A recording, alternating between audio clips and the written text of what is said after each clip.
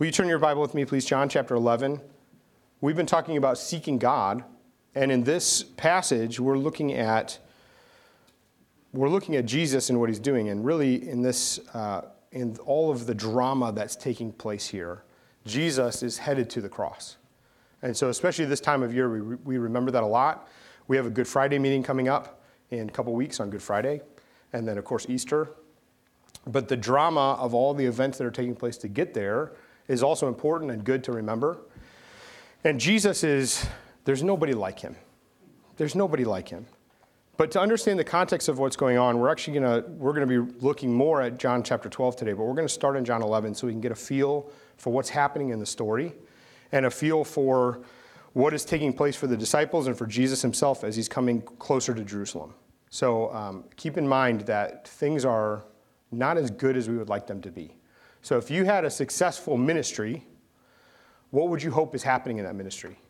You hope people are coming, people are getting saved, people are getting healed, God is moving, good things are happening. You don't hope that the government's out to kill you. And so Jesus is partly almost in hiding at this point, and he's doing all these miracles, and people are seeking him out, and some people are believing, and other people are running to the authorities to kind of snitch on him and find him. And so there's been an edict even to find him for his arrest. Difficult time. So let's read together John chapter 11. We're going to start reading at verse 45. John chapter 11, verse 45. This is right after Jesus has raised Lazarus from the dead. Here's what it says. Many of the Jews, therefore, who had come with Mary and seen what he did, that is, raised Lazarus from the dead, believed in Jesus. But some of them went to the Pharisees and told them what Jesus had done.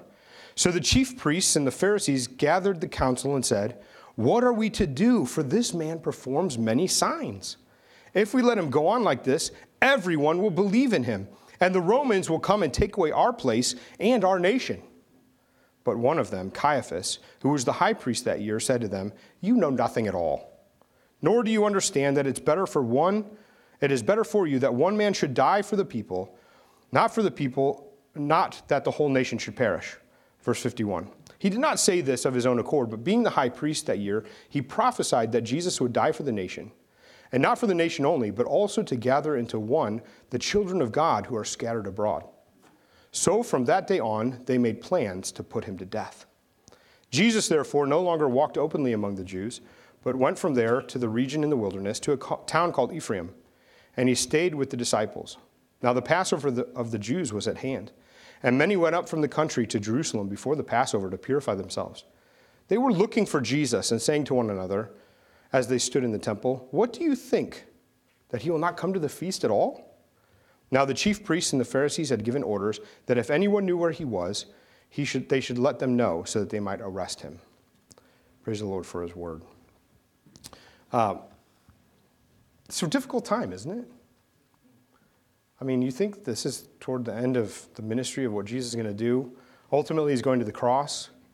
Sometimes, especially in our modern mindset, we think that the success of Jesus is going to look different than it does in this moment. Now, in 2 weeks, we're going to celebrate the Palm Sunday, which is when Jesus comes into Jerusalem and the people are waving branches and shouting Hosanna. And we have to remember that a week later, they're shouting, "Crucify him." The story is filled with this drama of the King of Kings. Remember, Jesus created these people. He's God.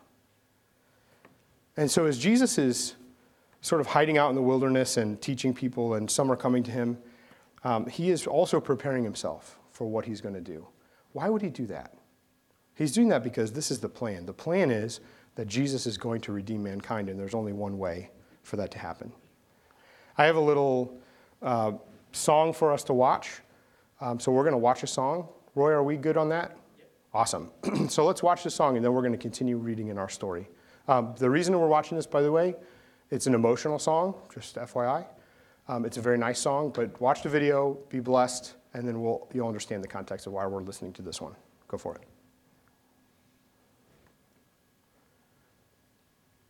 I'm so sorry. We did everything we could.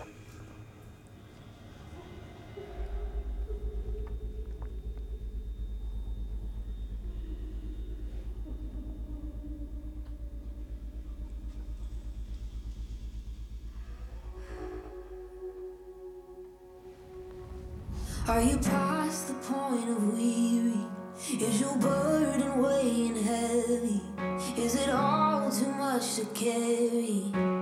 Let me tell you about my Jesus. Do you feel that empty feeling?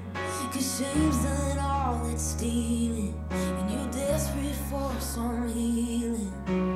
Let me tell you about my Jesus. He makes a way where there ain't no way. Rises up from an empty grave. Ain't no sinner that he can save. Let me tell you about my Jesus. His love is strong and his grace is free. And the good news is I know that he can do for you what he's done for me. Let me tell you about my Jesus. And let my Jesus change your life. Hallelujah. Hallelujah. Hallelujah. Amen. Amen. Who can wipe away the tears from broken dreams and wasted years and tell the past to disappear? Oh, let me tell you about my Jesus and all the wrong turns that you would going unto if you could. Who can work it out for your good? Let me tell you about my Jesus. He makes a way where there ain't no way. Rises up from an empty grave. Ain't no sinner that he can save. Let me tell you about my Jesus. His love is strong and his grace is free. And the good news is I know that he can do for you what he's done for me. Let me tell you about my Jesus. And let my Jesus change your life. Hallelujah. Hallelujah. Hallelujah. Amen. Amen. Amen. Take my cross to Calvary, pay the price for all my guilty. Who would care that much about me? Let me tell you about my Jesus. Oh, he makes a way where there ain't no way. Rises up from an empty grave. Ain't no sinner that he can save. Let me tell you about my Jesus. His love is strong and his grace is free. The good news is I know that he can do for you what he's done for me. Let me tell you about my Jesus. And let my Jesus change your life. Hallelujah. Hallelujah. Hallelujah. Amen. Amen. Hallelujah. Hallelujah. Hallelujah. Let my Jesus change your life.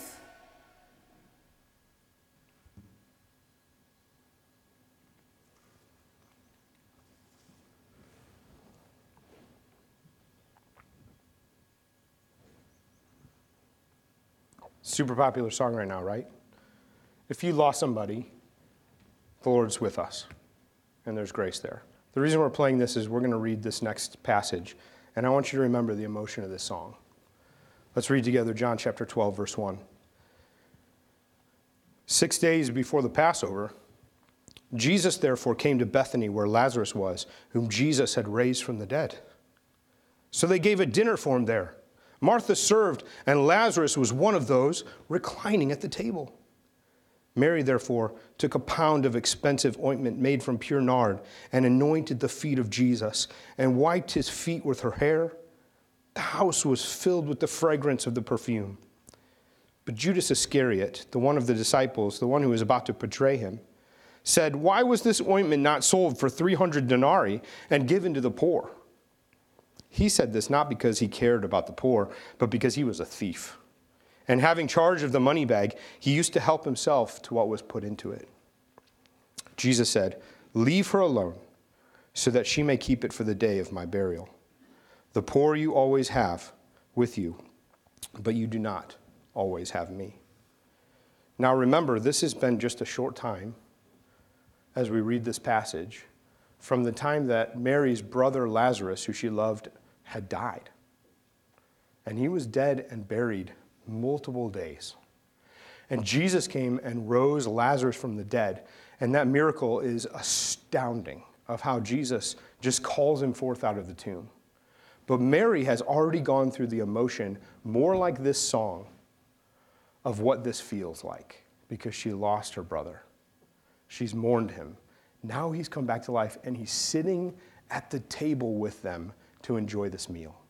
And he's sitting at the table with them to enjoy this meal, not just in the sense of having a great time, but this looming understanding that all of the Jewish authorities, and even the Romans later, are out to get Jesus. There's this looming sense now, they're only 2 miles away from Jerusalem at the big feast where everybody's wondering, this is going to come to a head here real soon. What do you think will happen? And so for most people, they're just sort of excitedly watching. But for Mary, this is a different moment. Only a few verses before this, Thomas has declared that he's going to go with Jesus to Jerusalem to die there because they're all going to their deaths. This is not the normal sort of happy, everything's fine kind of moment. And in this moment, Mary comes in and she takes this expensive perfume and she breaks this bottle open, which cannot be restored. Once the perfume is out, it's out. And she dumps it onto Jesus' feet. In other parts of the Gospels, it says that she anoints his head also. And she wipes his feet with her hair. Now, there was another woman who had done this. I think it's a different woman. This is debated a little bit of which one's which and who is it. But in Luke chapter 7, there was another woman, a sinner, who came while Jesus was in a Pharisee's house. And this woman came in, and it says she was a woman of the city. We know what that means, right? And so this sinner comes in, and she also, in a likewise way, breaks open this perfume and puts it on Jesus' feet, and she wipes his feet with her hair also.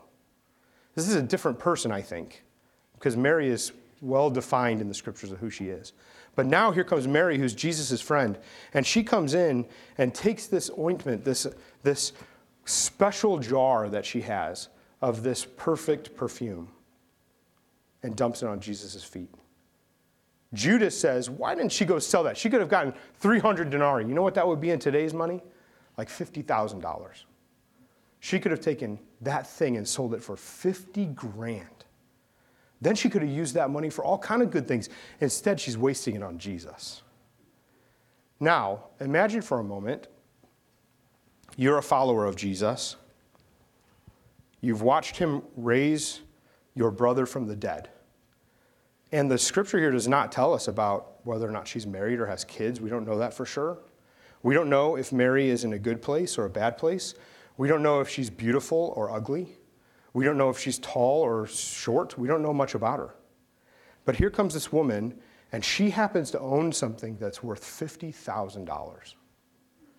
Do you have something that you've got hidden away that's worth a year's salary? And I say $50,000 because if you Google what's the average salary in the United States, it's $51,000.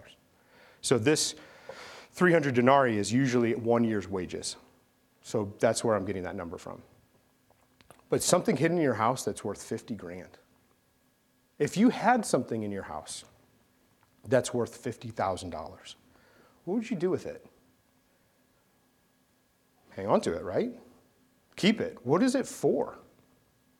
Why would you have that?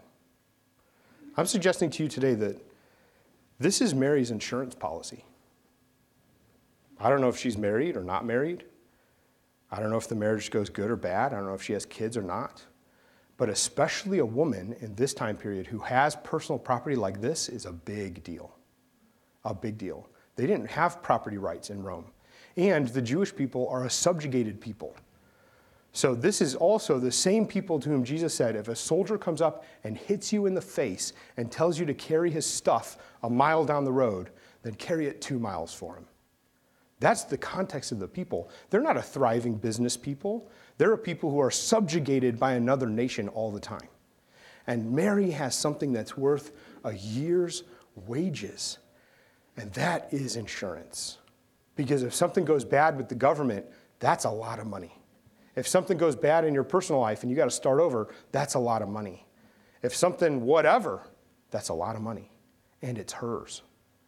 And surprisingly, Lazarus, her brother, had died.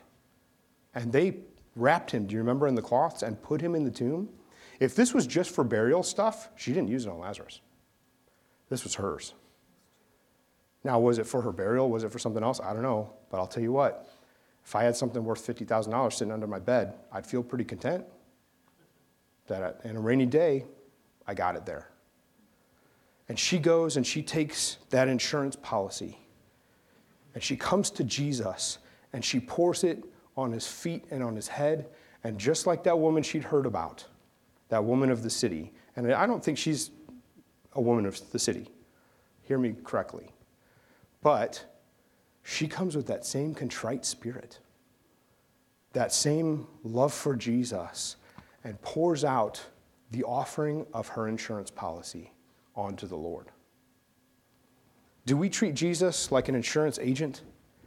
That when something goes bad, we just contact him because, the wind blew real hard and my fence fell down and I need you now. Lord, I'm driving and my car starts slipping, so Jesus, take the wheel. Or whatever. Do we treat Jesus like an insurance agent?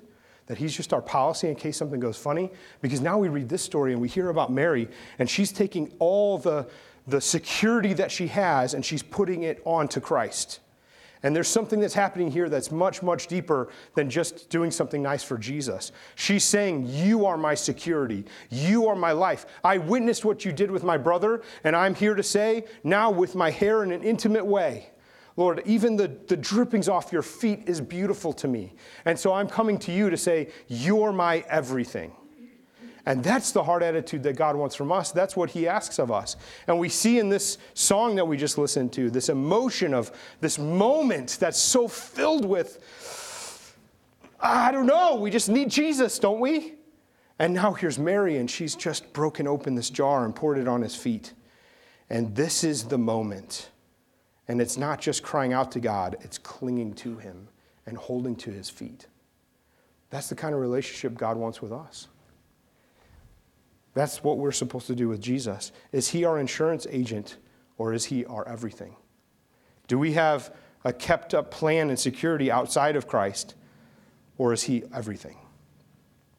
I knew a guy one time, I was talking to him about the Lord and about life, and basically he said to me this thing. He said, I'm a rascal, and I know I'm a scoundrel and I've done stuff, but I'm telling you now, I'm pretty sure from the Bible, I can sit on the bed in that hospital room when it's almost time, and I'll just say, Lord, forgive me, and he'll forgive me. It's going to be fine. So I'm good. And I just looked at him, I said, well, first of all, God bless you, man. If you know exactly the moment you're going to be before God, I don't know. I don't have that much faith in my own timing. But also, if he's really the Lord of your life, why are you treating him like he's just some kind of special prayer that you get to say and he does whatever you want? And he was like, what do you mean by Lord? And I said, Jesus is either going to be everything to you. He's either God, and he's worthy of you and all you are. Or you're treating him like something that you can just, go to the claw machine at Walmart and put in some money and get something cool out of it. God's not okay with that. And he said, well, I made my decision. I think I'm too far gone at this point. So we talked about what that means. But the reality is, a lot of people think that. A lot of people think that the mercy of God is going to be this thing that you can pull on the end. And I'm here to tell you today, in the moments that we have, throw yourself on Jesus. Hold on to his feet. Put all your security in him. And I'm not telling you to go home and cash in your most expensive thing. I'm not saying that. I'm saying the treasures of your heart, the securities that you have stored up in yourself. Well, it's going to be okay because, I've got those degrees, or it's going to be okay because I'm smart enough, or at the end of the day, I come from a really good family and I can fall back on that. All the securities that we think that we can stand on, instead put them onto Jesus and say, Lord, without you, I have nothing. All my insurance in life is just that I can hold on to your feet. And that's what Mary's doing here, and the emotion of it. And it's a beautiful thing. Let me tell you about Jesus as she has started to see him and as he is. Jesus is the Son of God. He's the Son of Man. He's the eternal one. He's the creator of the world, the redeemer of mankind. He's the restorer of all good things. He's the perfect sacrifice, the Lamb of God. He's brighter than the sun. He's more powerful than anything. He knows the secrets of all of our hearts. He's the judge of the living and the dead. He's the holder of the keys of hell and death. He's the master of heaven, the conquering king, the perfect servant, the suffering one, God's chosen instrument, the son of promise. He's the seed of the woman.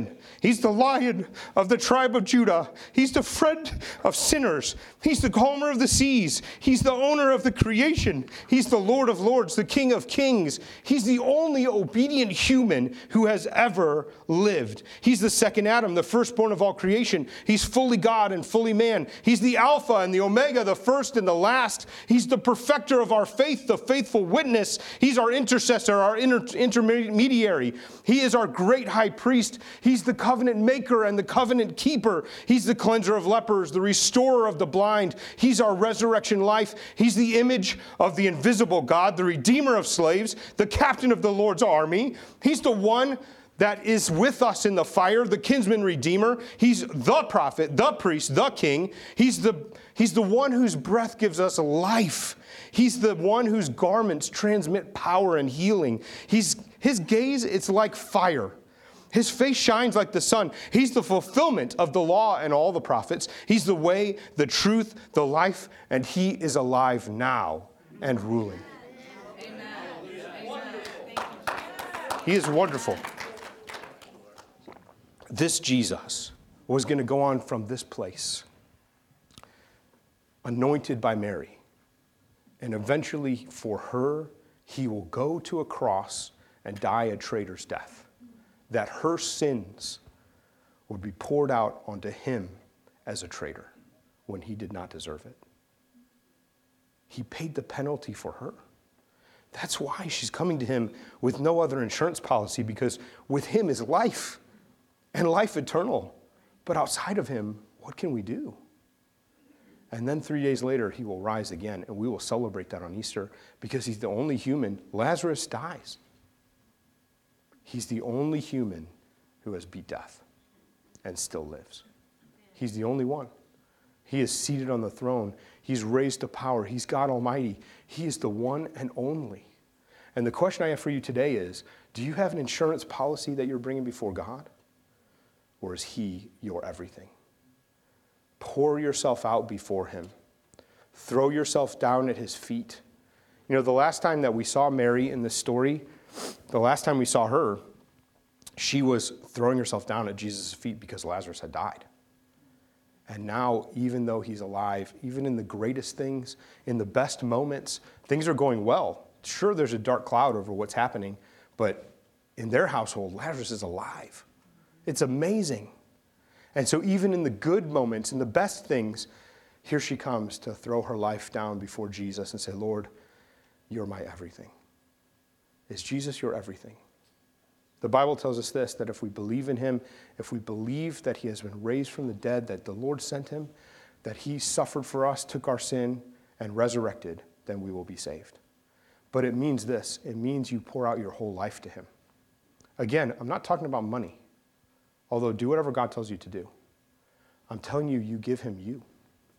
There's no other policy. There's no other insurance. It's just, Lord, if I have you, I have everything.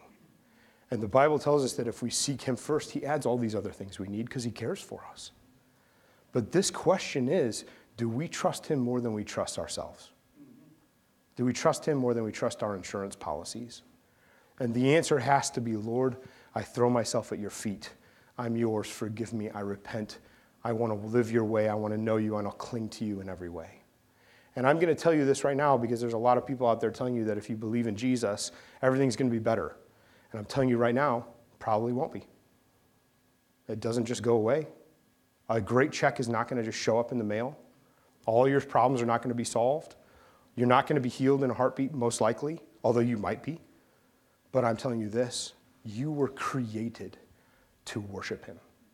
And when you throw yourself at his feet and say, Lord, I'm yours, and you feel his hand pick you up, it's like your whole life becomes alive. It's like you see everything clearly for the first time. It's like everything just opens up to you because this is what you were meant to do. This is serving Jesus. And then guess what? He fills us with his Spirit. He makes us his ambassadors. He gives us power from on high. He takes care of our needs. He gives us wisdom and insight. He never leaves or forsakes us. He uses us to do great missions. His plan in the earth is grandiose, and he never gives up on it. And he uses his people, you, to do it. Because he didn't just die for Mary's sin. He died and paid the punishment for our sin, that it would be taken away. And now he would gather to himself a people who were scattered abroad from every nation, a new people who would be his bride, and that he would take us and make us his. And it is better than life to know Jesus. He's a good king, isn't he? So what do we do? How do we do this? If you don't know Jesus today, if you've never met him, if you don't know what I'm talking about, but you feel in your heart like, I got to do something, then just give him your life. And the way you do that is you do this. You pray and say, Lord, I know I'm a sinner. Forgive me. I want to be yours. And that's it. You believe in Jesus. And then we will baptize you. That's the next step, and we'll talk about what that means. And you will see the Lord come on your life in every way. We will disciple you. That means we're going to teach you the whole Bible and walk with you. But I'm telling you right now, if your heart is burning in you, it's him. If you've been gone for a long time, and you've been maybe building some other insurance policies, but you know Jesus, jettison them. Bring them to him and say, Lord, I built these insurance policies, and I'm going to put them at your feet. Forgive me for seeking life anywhere other than you. I want to know you and purely you. And I'm telling you that the fire of the Holy Spirit will burn up those other things, and your heart will ignite again. Maybe it's been a long time and you felt distant and away from God. Today's the day. Because as you come to Jesus, it changes everything.